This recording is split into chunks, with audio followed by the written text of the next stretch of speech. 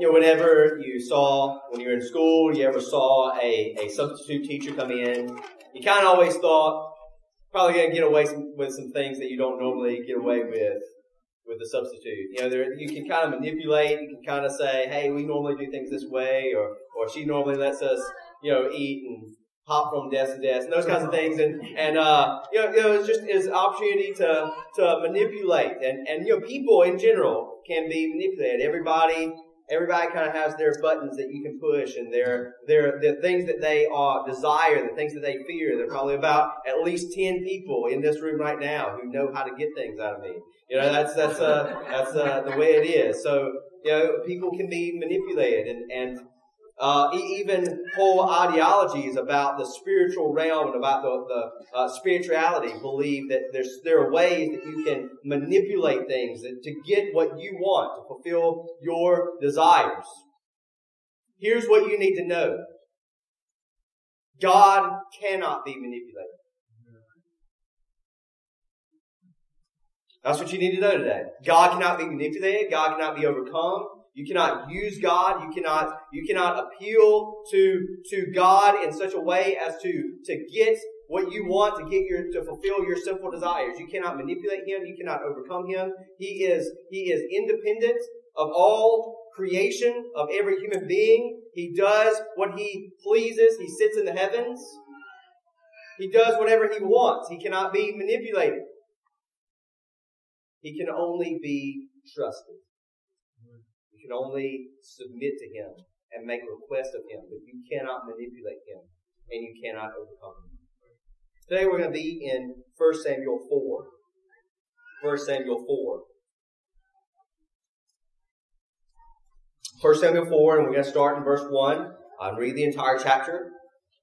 And what I want you to see first is the conquest of the blasphemers. Conquest of blasphemers. 1 Samuel 4. The very first line there, it says, and the word of Samuel came to all Israel. We talked about that a couple weeks ago. One of the things I want you to notice over the next 3 chapters that we're not going to look at all today, but we're going to look at over the next couple of weeks. Samuel's not there. Samuel is not mentioned. This is mainly dealing with the conquest of another house. So listen to 1 Samuel 4. Starting in the middle of verse 1, this is what it says. Now Israel went out to battle against the Philistines. They encamped at Ebenezer, and the Philistines encamped at Aphek. The Philistines drew up in line against Israel, and when the battle spread, Israel was defeated before the Philistines, who killed about 4,000 men on the field of battle. And the people came to the camp. The elders of Israel said, why has the Lord defeated us today before the Philistines? Let us bring the ark of the covenant of the Lord here from Shiloh, that it may be among us, that it may come among us, and save us from the power of our enemies. So the people sent to Shiloh and brought from there the ark of the covenant of the Lord of hosts, who is enthroned on the cherubim. And the 2 sons of Eli, Hophni and Phinehas, were there with the ark of the covenant of God. As soon as the ark of the covenant of the Lord came into the camp, all Israel gave a mighty shout so that the earth resounded. And when the Philistines heard the noise of the shouting, they said, what does this great shouting in the camp of the Hebrews mean? And when they learned that the ark of the Lord had come to the camp, the Philistines were afraid. For they said, a God has come into the camp. And they said, woe to us, for nothing like this has happened before. Woe to us, who can deliver us from the power of these mighty gods? These are the gods who struck the Egyptians with every sort of plague in the wilderness. Take courage and be men, O Philistines, lest you become slaves to the Hebrews, as they have been to you. Be men and fight. So the Philistines fought, and Israel was defeated.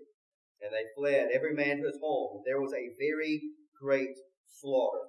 For 30,000 foot soldiers of Israel fell, and the ark of God was captured, and the 2 sons of Eli, Hophni and Phinehas, died. A man of Benjamin ran from the battle line and came to Shiloh the same day with his clothes torn and with dirt on his head. When he arrived, Eli was sitting on his seat by the road watching, for his heart trembled for the ark of God. When the man came into the city and told the news, all the city cried out. When Eli heard the sound of the cry, he said, what is this uproar? Then the man hurried and came and told Eli. Now Eli was 98 years old, and his eyes were set so that he could not see. And the man said to Eli, I am he who has come from the battle. I fled from the battle today. And he said, how did it go, my son? He who brought the news answered and said, Israel has fled before the Philistines, and there has also been a great defeat among the people. Your two sons also, Hophni and Phinehas, are dead, and the ark of God has been captured. As soon as he mentioned the ark of God, Eli fell over backward from his seat by the side of the gate, and his neck was broken, and he died. For the man was old and heavy. He had judged Israel 40 years. Now his daughter-in-law, the wife of Phinehas, was pregnant, about to give birth. And when she heard the news that the ark of God was captured and that her father-in-law and her husband were dead, she bowed and gave birth, for her pains came upon her. And about the time of her death, the women attending her said to her, do not be afraid, for you have borne a son. But she did not answer or pay attention, and she named the child Ichabod, saying, the glory has departed from Israel, because the ark of God has been captured, and because of her father-in-law and her husband.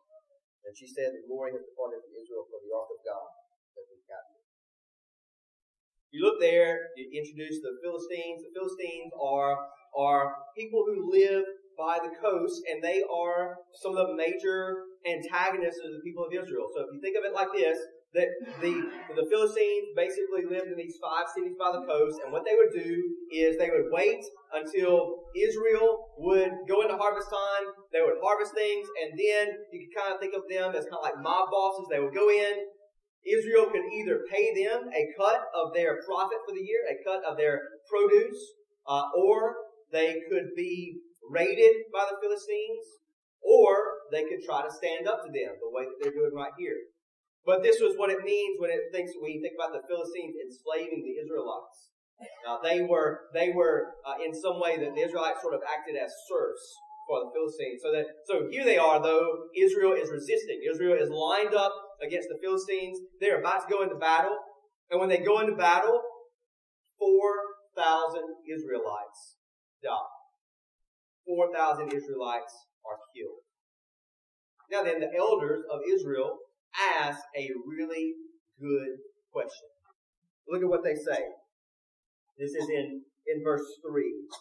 Why has the Lord defeated us today before the Philistines? It's a good question. And it's not a hard question to answer. If you are an Israelite who knows the Bible, who knows the law, you should be able to know that answer. Deuteronomy 28 is a part of the covenant, the restatement of the covenant that God made with Israel. It says, if you obey, then your enemies will run from you in every direction. 10 of you will rout 1,000 of them. But if you disobey, then I will send your enemies to defeat you. And notice that the elders actually recognized something very important. It was the Lord who defeated them. If the Lord had been on their side, they would have won. But the Lord was not with them. The Lord was against them. And if they had known the Bible, if they had known the law, they would have known the answer for why they were defeated, why the Lord was against them. It was because they had disobeyed. It was because they had sinned. This is the cycle that goes on all through the period of what's called the Judges. Eli is a judge. Samuel is a judge. You think of, the name Samson. Samson was a judge. Well, all through this time, the people of Israel disobeyed God. God sent their enemies in to harm them, to harass them, to antagonize them. They cried out to God, and then God raised up a Savior, a judge to save them from their enemies. That's the reason. And that's the reason why we stand condemned. It is the reason why any one of us should know that if we receive the wages for our sins, it would be death. We know that the wages of sin is death. Now then, look at what the elders of Israel do. They come up with a different answer. Same way we try to come up with a different answer. We don't want to hear that the reason for our problems is sin. We do not want to hear that our biggest problem is our sins or our sins. We don't want to hear that answer. We want another answer. But that's the answer. The answer for why is the Lord against us, the answer is our sin. Look at what they try and come up with. says what we really need is the Ark of God. We need the Ark of the Lord, Ark of the Covenant of the Lord. The Ark is a box that is covered with gold. And it is kept in a very special place in Israel. It is kept in the innermost room in the tabernacles, like a mobile tent, sanctuary, temple kind of thing. It's kept in that very most innermost room. It is a pictorial representation of the throne of God. Only one man goes in there only one time per year. It's the high priest of Israel. It's a very holy place. That's where the ark is. It's this box. Inside the box are some items. The most important is the tablets of the covenant. The 10 words, or what we call the 10 commandments. Contained in the ark of the covenant are the terms of the covenant. If you obey these commands, you'll live. If you disobey these commands, you'll face the consequences, the cursed consequences. You'll receive death. They say what we really need is this box. You see how they're using the Ark of the Lord, though? They're using it like a rabbit's foot. They're using it like the Red Sox pitcher who had the bloody sock. You know, it's their lucky charm. It's their thing that's gonna get them through. They're gonna bring the Ark of God over into their battle formation, and now God has to help them, because if God doesn't help them, well, God's gonna bring dishonor on Himself. At least that's what they think. So they say, let's bring the Ark of God in here. And not only do they bring the Ark of God to themselves, but they also bring Hophni and Phinehas to carry it. Now, if you don't know who Hophni and Phinehas are, Hophni and Phinehas are the priests. Sounds like a good idea. Bring the priests with the ark. But these are not good priests. These priests are the most rotten, blasphemous, profane, sacrilegious priests that you can possibly think of. They have turned the tabernacle of God, the sanctuary of God, into a place for fornication and pagan worship. They have been gluttons, where they have been taking from the sacrifices that were supposed to be given to God and supposed to atone for people's sins. They've been taking extra portions for themselves. But they bring the ark in, and what does everybody do? Everybody shouts. Everybody's excited. They've got their mascot, their magic talisman in. They're going to manipulate God. They're going to use God to win the battle. That is the conception that so many people have of God. That God is one to be used to fulfill our own simple desires. He is to be used to make us wealthy or healthy or happy. He is to be twisted, get his arm turned, to do what we want. Now, when you think this way, I think it's terrible that there is a health, wealth, and happiness kind of preaching, that this is what Christianity is. It is a pseudo-Christianity. It is a false ideology. I hate that that's come into and become so prominent in our age and in where we live. But don't just think of people out there. Which one of us has not tried to manipulate God? Which one of us has not tried to twist God's arm to get what we want? Manipulation is not just something that that false teachers have done. It is something that all of us have tried to do, have hoped for, that we might find some secret to getting what we want, rather than submitting to God. You know, the answer was not to try and manipulate God. The answer was actually very simple. Repent. It was God had said in the very same context in which He had talked about how the people would disobey and how they would be punished and how they would be given over to their enemies. In that very same section, in both Leviticus and Deuteronomy, he just simply said, but if you turn, I will renew my pledge with you. They should have done something very simple, something that all of us need to do. At the turn of the year, all of us need to do the same way that we should be doing it every day. We should be ever in an attitude and a position and a posture of repentance for our sins before God. That's the answer. The question is, why would the Lord be against us? The answer is because of our sins. What is our response? It is to repent and believe the good news. Repent and believe the good news. Well, they all shouted when they came in, and the Philistines, they shouted, or they heard the shouting, and they start to get afraid. They say, these are the mighty gods who battled the Egyptians. These are the mighty gods who made plagues come against the Egyptians. Now their theology is erroneous. It is false. It's in error. But they understand something that the Exodus was actually intended to do. It was to make God's glory known among the nations, and it had. The Philistines knew the stated purpose of the plagues was to make God's name known. And the Philistines know it. And so they hear about the ark being there. They say, this has never happened before. They never brought the ark out before. So we better man up. We better gear up. We better get ready. We're going to go in and fight. And so they do. They go in and they fight. Israel versus the Philistines. And you remember, 4,000 men being lost is a very great loss. Huge. But when they bring the Ark of the Covenant in, when they try to manipulate God, when they try to twist God's arm, when they test God, there is did you catch that when we were reading it?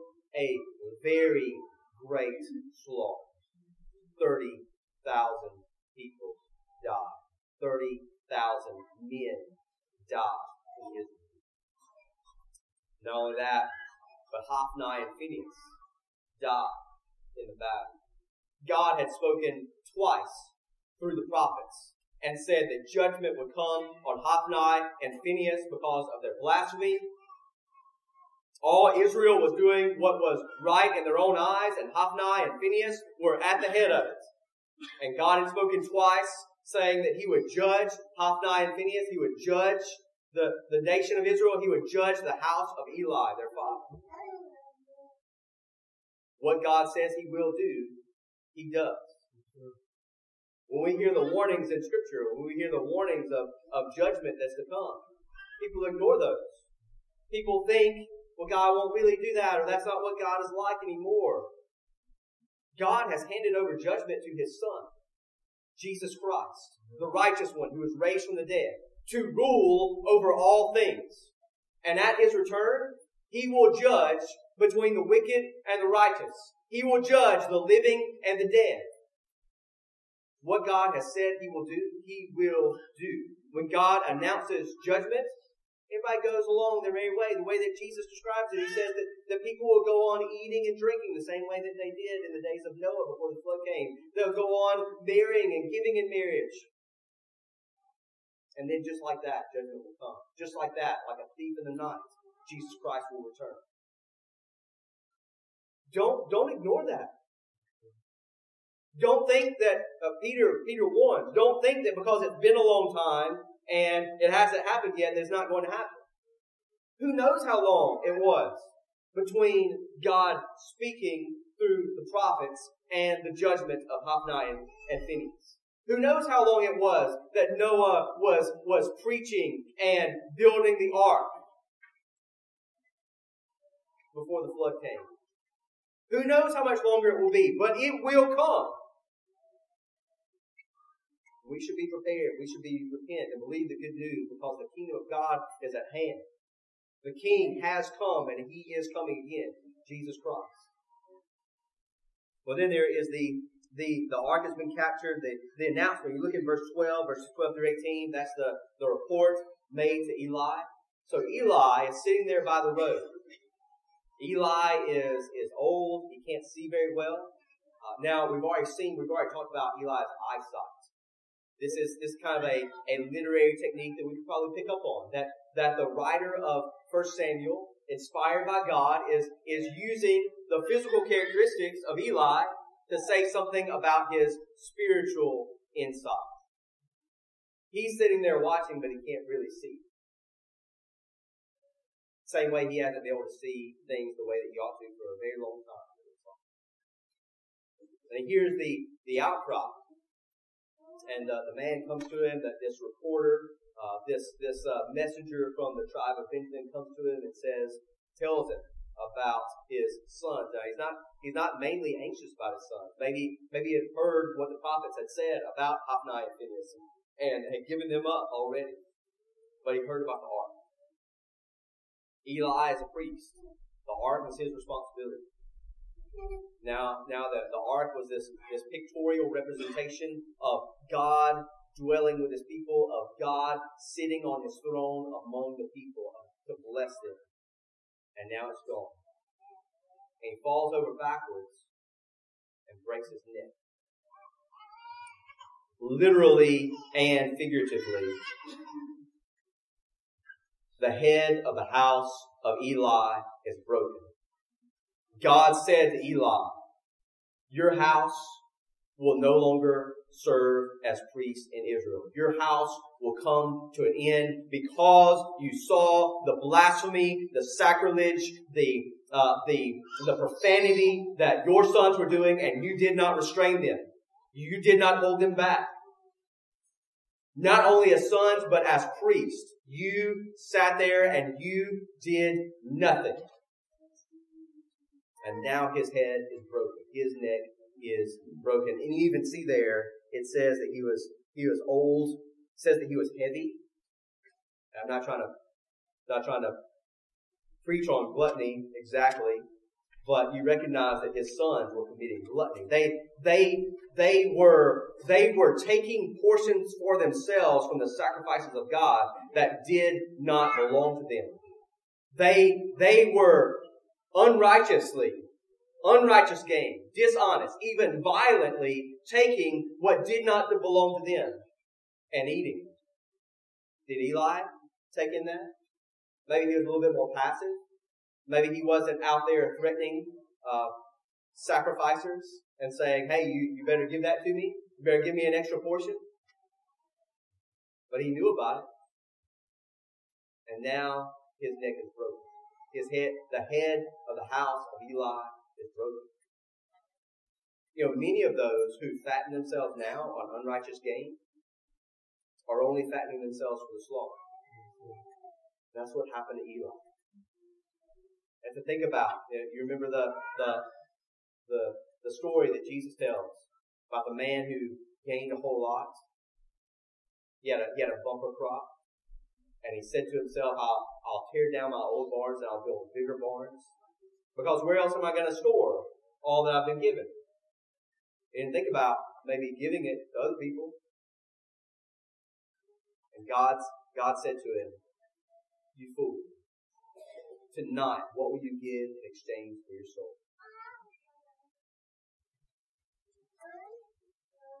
He died blind and heavy. Hopefully we will die with clear spiritual sight. Whatever may happen to our bodies, we'll die knowing the Lord. We'll die seeing the true worth of things. We'll die knowing that we ought to be sharing with those who are in need, sharing with the body of Christ, sharing with those who are poor, sharing with our neighbor. We as often as we have opportunity, not living in luxury and self-indulgence like the man who stood in hell did, but instead recognizing that Lazarus sits right outside our gates. And I'm talking about all the people around the world. We're talking about people right next to us that we pass on the road. People that we see every day. Stop pass by our neighbor. So he died. He died taking things that weren't his. Not only that, but you see what happens to his wife. Not his wife, not Eli's wife, but Phinehas' wife. She's pregnant. When the anxiety of what she hears comes on her, she begins to give birth. She goes into labor. And she gives birth to a son. That's the height of what a woman could accomplish in the nation of Israel. And it was a big deal. It ought to be a time of joy. She has a son. She can't even look. She can't even think about it. She's in the process of dying, and in the process of dying, she named him Ichabod. Some of you will know that the word in Hebrew for glory is kabod. You might want to remember that. We'll talk about that again in a second. Kabod. She named him Ichabod. Where has the glory of God gone? Where is the glory of God? She said this because the glory of God departed, or the glory of God has been taken, has been captured, has gone into exile. Where is the glory of God? The priests are gone. The ark is gone. 30,000 soldiers of Israel are gone. Where is the glory of God? That's what they see in front of them.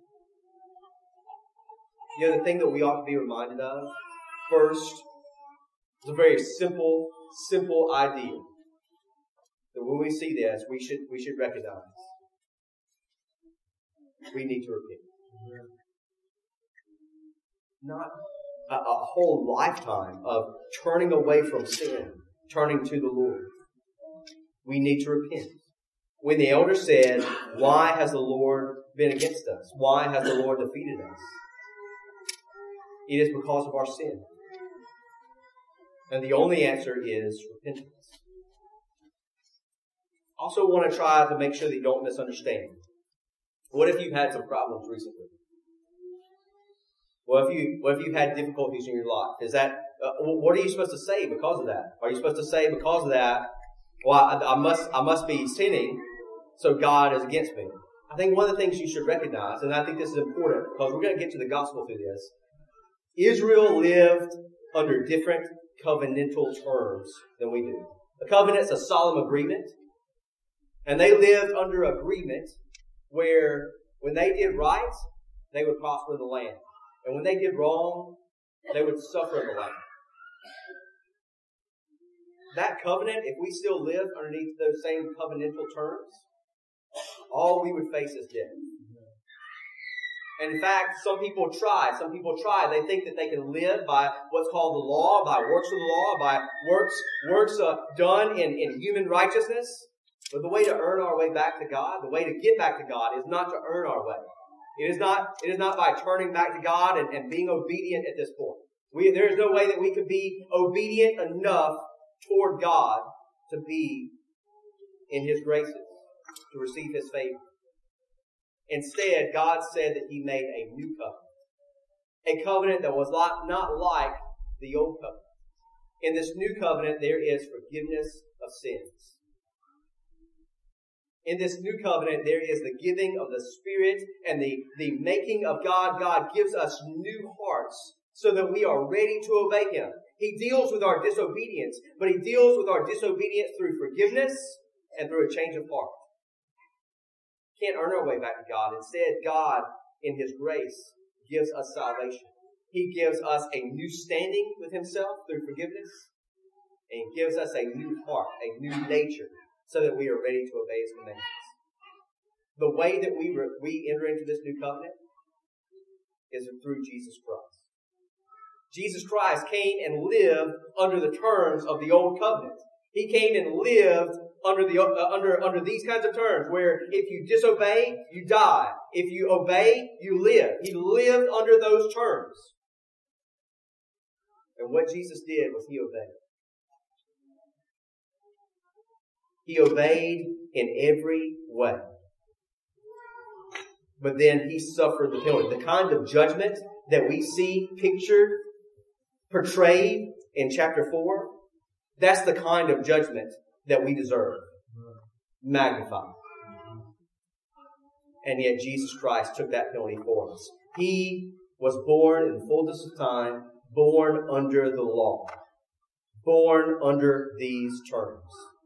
And then he satisfied every requirement, and then he suffered the penalty of death for us in our place. So the response is repent and believe the good news. Repent and believe the good news that Jesus Christ has died in your place, so that you might have eternal life, so that you might live in His kingdom under His blessing forever and ever.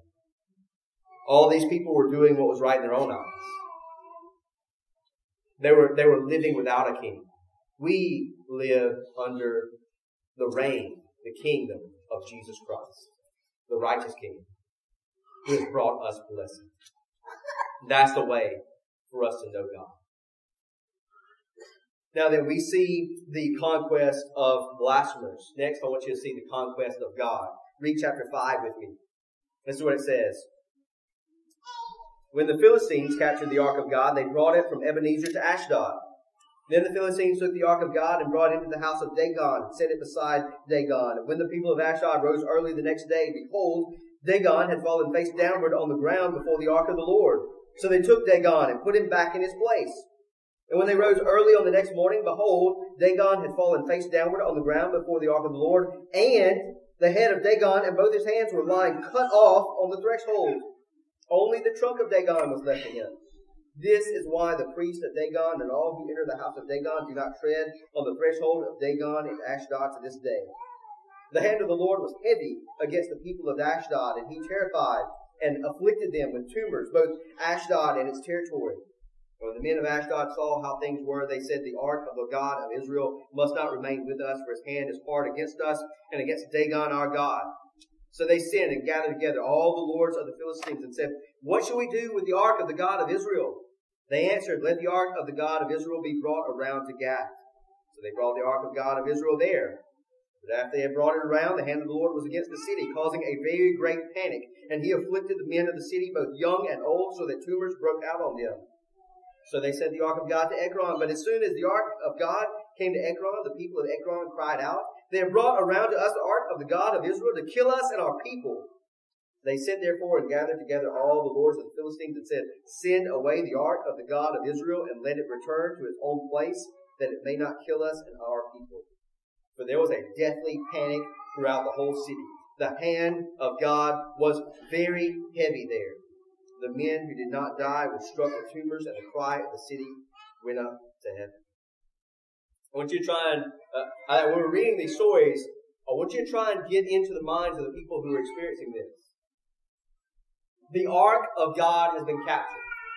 The response of Israel is the glory of God is gone. God has been conquered.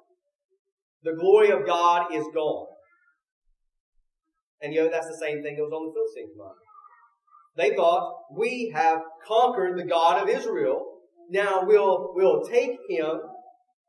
They don't think of God as represented in the ark. They think of God as being the ark. So we'll take him and we'll put him in the house of Dagon. And so the same way that the Philistines had enslaved the Israelites, now the God of Israel will serve in the house of Dagon as his slave. Here's what happens. They put him in there, they put the ark in there, and they go to sleep. And the next day, it's not God kneeling down at the feet of Dagon. It is instead Dagon falling down face first in front of the ark of God. God wasn't conquered. You realize that the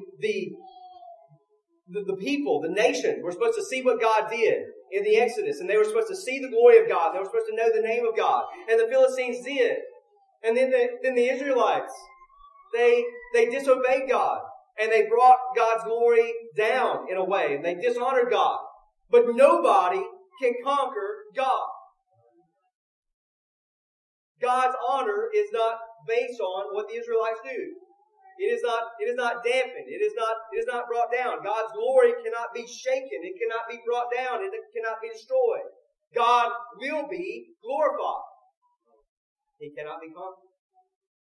And then this is funny, okay? I want you to listen carefully, okay? Do you see verse 3, the end? When the people of Ashdod rose early the next day, behold, Dagon had fallen face downward on the ground before the ark of the Lord. So they took Dagon, and put him back in his place. That's what you have to do with false gods.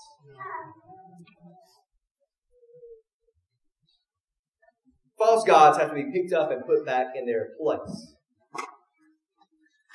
The false gods that people worship, they don't want to hear that the answer is that the problem is sin. They don't want to hear that God is the one true God who cannot be manipulated and cannot be conquered. He can only be submitted to and worshipped and obeyed and adored. Instead, they turn to false gods. Gods that they have to protect. Gods that they have to pick back up and put back in place. You cannot worship God and money. Money is the god of our world. Jesus recognized that. He recognized that people were worshiping money. They believed in money for their comfort and their security. But the things that you have to protect can't protect you. The things that you have to hold on to, the things you have to lock up, the things that you have to protect from moth and rust and thieves, those things can't protect you. They can't keep you safe. They can't give you life. Money and possessions cannot save you. Hoard them all you want. Work more than you ought to acquire more than you need. It cannot save you.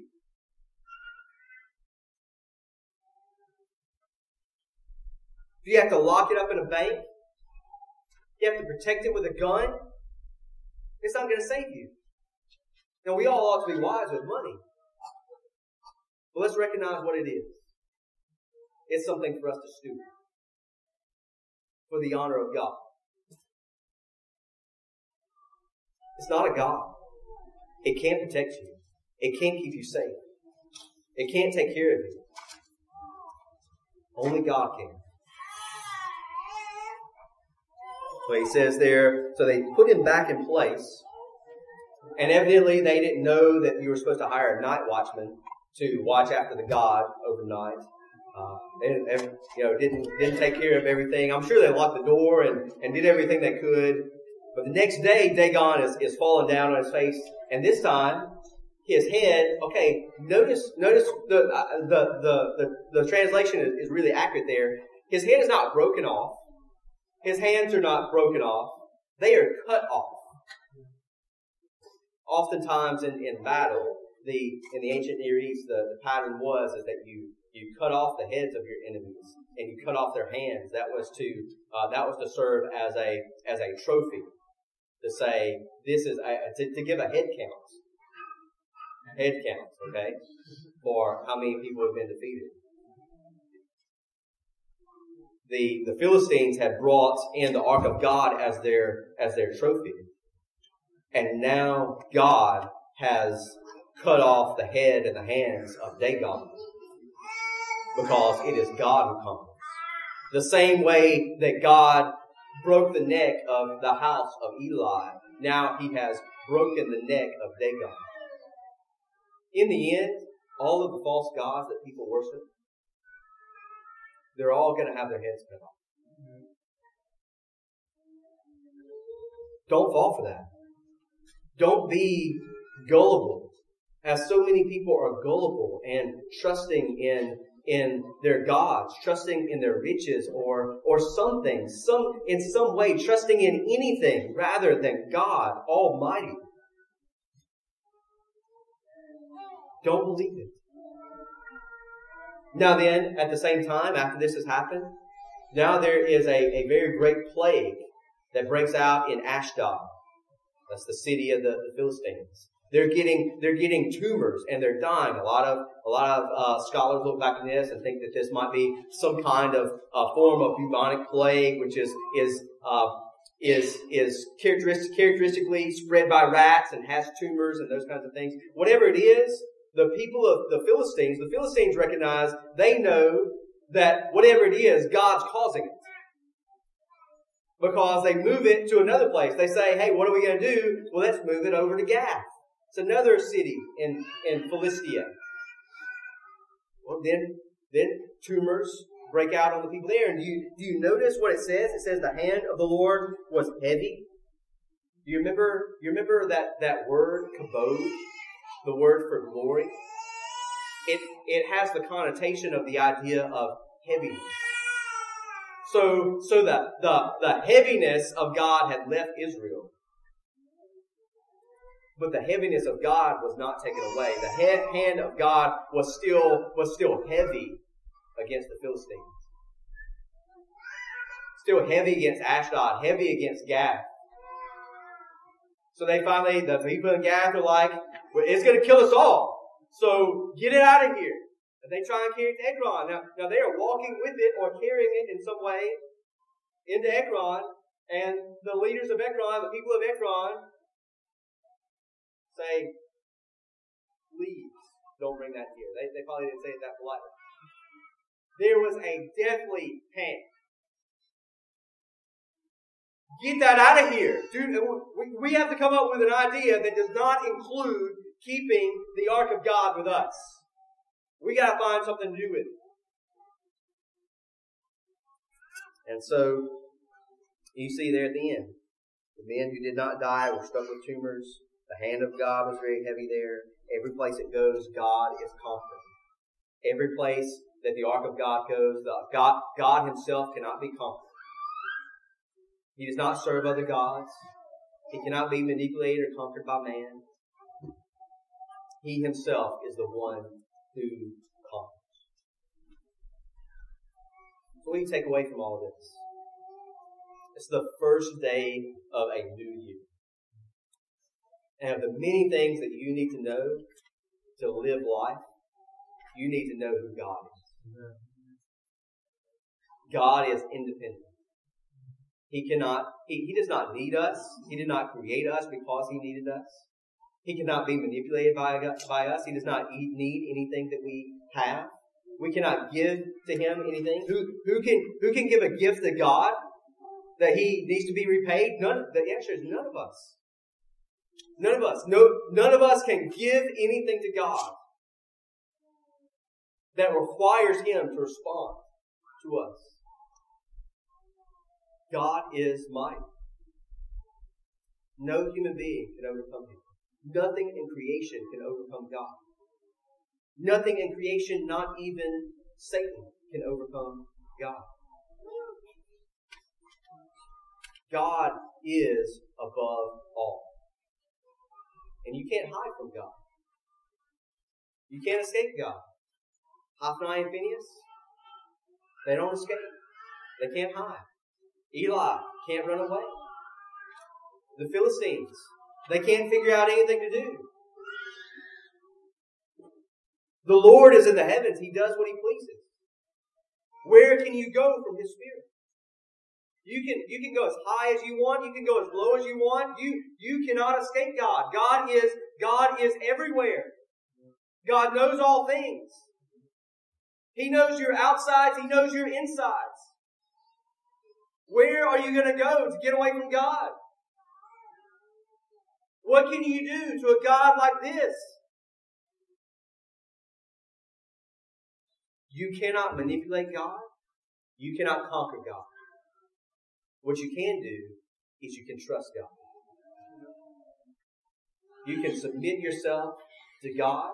You can submit yourself to God's judge, Jesus Christ. You can trust in God's King and God's sacrifice, Jesus Christ. You can turn from your sin. You can trust in Him. You can find security and life in Him. That's the only way. It's your only hope.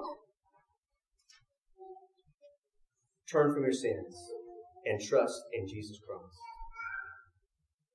Father, we praise You for Your word. That as You spoke in the prophets, so everything that You have spoken has come to pass. As You spoke in the law, all that You threatened as a consequence for sin You bring it to pass. We understand. Please grant that we would understand that the wages of sin is death. Help us all also know that the reward of the righteous life of Jesus Christ is life. That because He lived obediently, because He lived righteously, that we have life in Him. We come to you in His name. We come to you in His name, not hoping to manipulate you, not hoping to get anything to serve our own sinful desires, but we ask that you would straighten us out, straighten our hearts out, straighten out our desires, make our requests righteous requests. Grant that everything that we ask will be in accordance with your will, even your will as you have revealed it in your commands and in your statutes and in your instructions and in your commands. We come to you in the name of Jesus Christ and with the help of the Holy Spirit and ask that you would strengthen us to turn from our sins daily, repeatedly, continually. Please grant that for all those looking to other gods, looking for other ways, looking to be made right by works, that all of us would turn from those false alternatives and false gods and false righteousness to the one true righteous one, Jesus Christ. We would trust in His death in our place. We would find forgiveness. Please give new hearts. Please grant that your word would have its full effect, changing hearts, transforming lives. That you would make us to know you and to walk in your ways. Our boast is in you, the one who forgives, the one who always does justice and righteousness. Please grant that we would know and understand you. In Jesus' name we pray. Amen. When Israel received the Old Covenant, they sent 70 of their elders up on top of the mountain to eat. And at the end of the covenant, they said, all these things we will do. The covenant represented here in this meal is not that covenant. What's represented here in the bread and in the cup is a symbol of the death of Jesus Christ. And what it says to us is not do this and live. Instead, it says Jesus Christ has done all these things. He has died in our place to make a new covenant. He said to His disciples on the night of His betrayal, this is the blood of the new covenant, which I make with you. And all of us who are about to partake, I invite all of you who are baptized into Jesus Christ, all of you who are following Jesus Christ inside the body of Christ, all of you who are walking with Him, invite all of you to come and take bread, come and take cup. And what we do when we do that is we express our participation in His death, our participation in the new covenant. If we tried to do this and live, we would not do it and we would die. Instead, we trust in the one who has accomplished all, Jesus Christ. So come forward. Remember His death in our place. Remember that He is the one who rules and reigns. He is the King whose word we need to obey. Let us hear His word to us and know that He has died for our sins.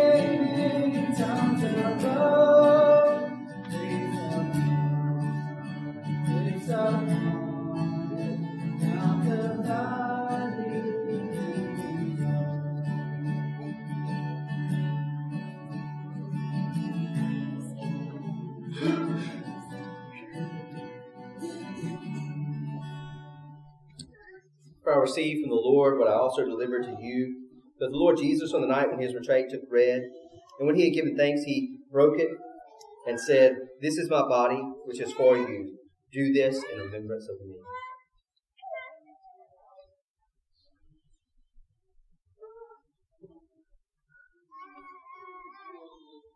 In the same way also he took the cup after supper, saying, "This cup is the new covenant in my blood. Do this as often as you drink it in remembrance of me."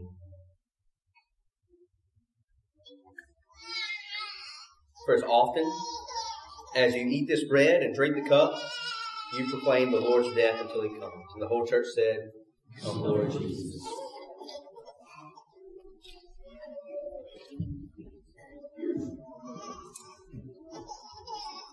Praise God for the preaching of His Word. Amen? It's good to hear God's Word with you this morning. I'm going to share with you a couple quick announcements and then we'll depart.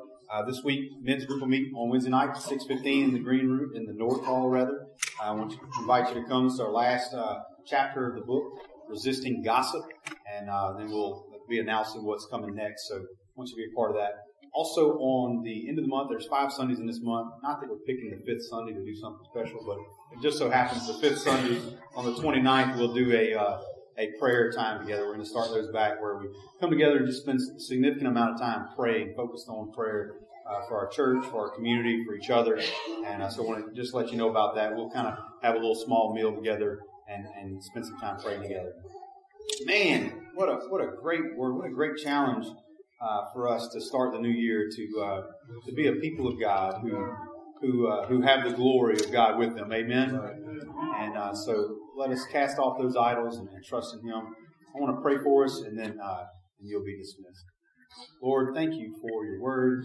Thank you for a challenging word, God, that we might trust in you, God, not in the idols of this world, not our own selves, God, not in our own ways of thinking and even manipulating, God. I pray that our lives would reflect the glory of Christ. And Lord, we pray that you would bless us, that you would make your face shine upon us, that you would be gracious to us, God, that your ways would be known on the earth and your salvation among the nations. In Jesus' name, amen. God bless you.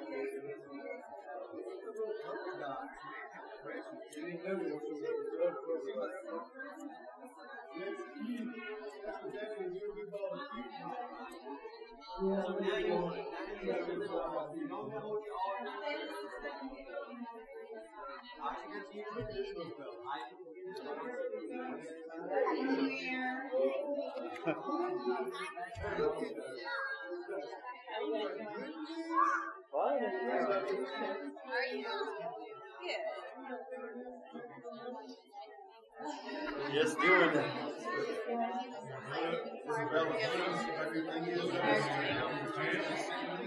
It's sleepy morning, pretty much. Yeah. I'm going to go inspect the house.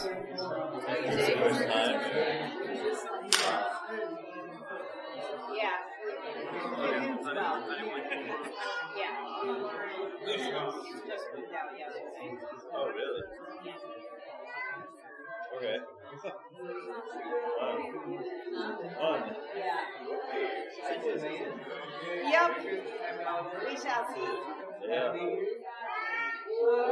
It goes okay. That's good. Cole's going to come give us an estimate this week. Oh, okay. His brother-in-law. His license. Yeah. Yeah, I just pointed out to you. That's who I'm talking about, yeah. Yeah, so we have a couple closings.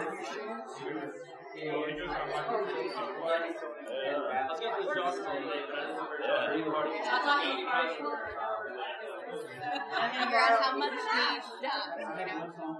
Sure, I mean, yeah. They all did it this place.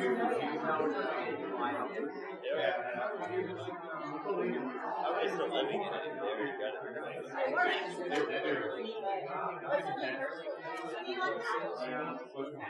Oh, when you say moved out, you mean they just got the rest of the stuff out? Yeah, officially. Already? Yeah, so we'll see. But I'm going to borrow your dad off of the table, guys. And now he has lots of fun, so I'm going to borrow for that.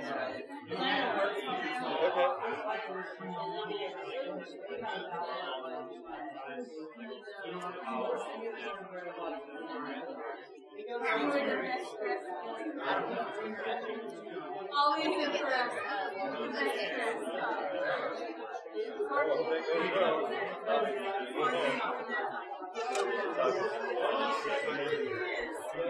There's a lot of extra. Oh, that's fine.